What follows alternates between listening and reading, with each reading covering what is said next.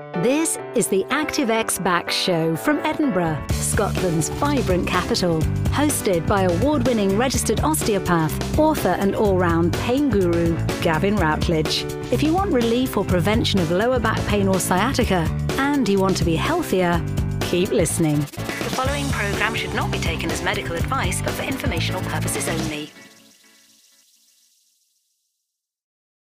Friends, sufferers, fellow humans, welcome back.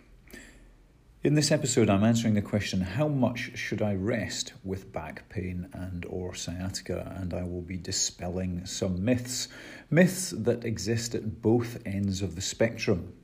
And in that answer, you can probably read in where we're going in this episode. Anyway, so at one end of the spectrum, we have the old advice, which is take to your bed for 2 weeks with back pain or sciatica. That is terribly bad advice and led to all sorts of long-term disability for a generation or more of people with persistent and recurring lower back pain. So you should not rest that much. So you can definitely overdo rest. And equally at the other end of the spectrum, there are people who do not rest enough. So in essence, the easy way to assess this is, are you the sort of person that takes to their bed with a cold? Or just the sort of person who other people might say, oh, do you think he's just overdoing this and just resting too much? Or at the other end of the spectrum, are you someone who just can't stay still and is always on the go and who believes in the no pain, no gain approach? If you're at either end of those spectrums, you've got it all wrong.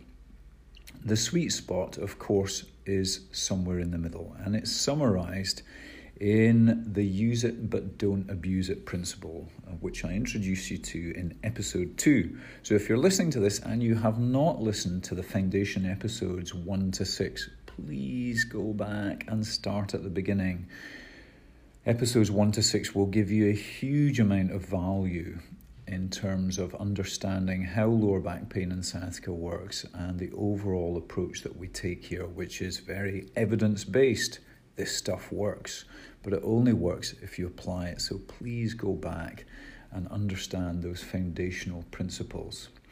And as I said in episode 2, I introduce you to this use it, but don't abuse it. Sometimes I phrase it as use it, but don't use it.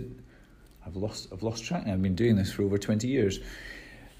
Use it or lose it, but don't abuse it. And I tried to shorten that recently to use it, but don't abuse it.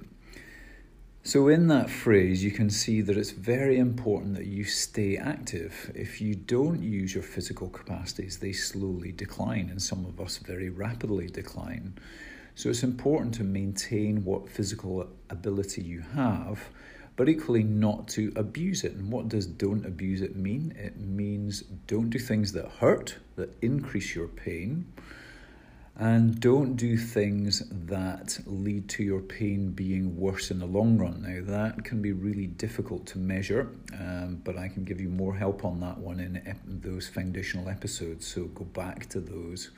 Just very briefly, some problems in the lower back, you can irritate them and not know it at the time because it takes hours, sometimes up to 36 hours, for the inflammatory consequences to peak. So you can do something today, feel fine, and then tomorrow morning, and particularly the morning after that, might be the worst pain that you get. And that's because the inflammation takes a long time to build up.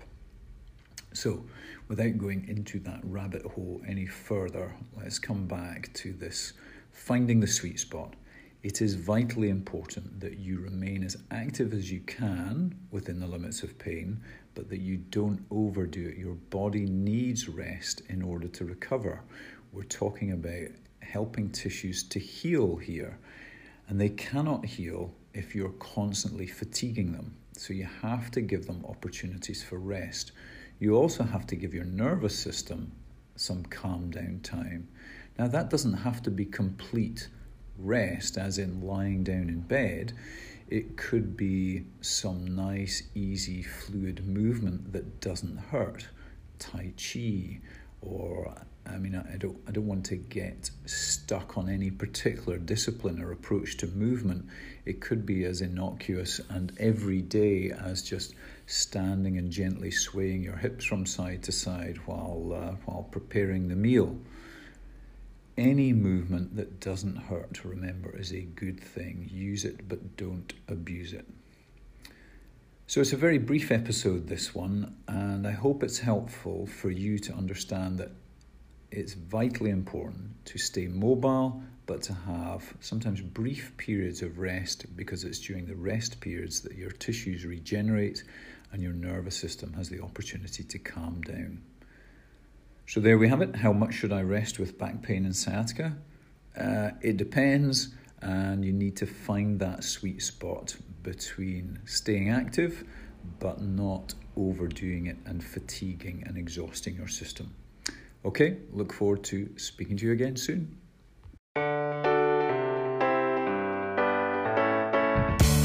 Thanks for listening to the ActiveX Backs show. If you found this helpful, please pass along our web address to your friends and colleagues, active-x.co.uk, and please leave us a positive review on iTunes. If you have any questions related to lower back pain or sciatica, send them in, and Gavin will aim to answer them in future episodes. You can find us on Twitter and Facebook at ActiveX Backs.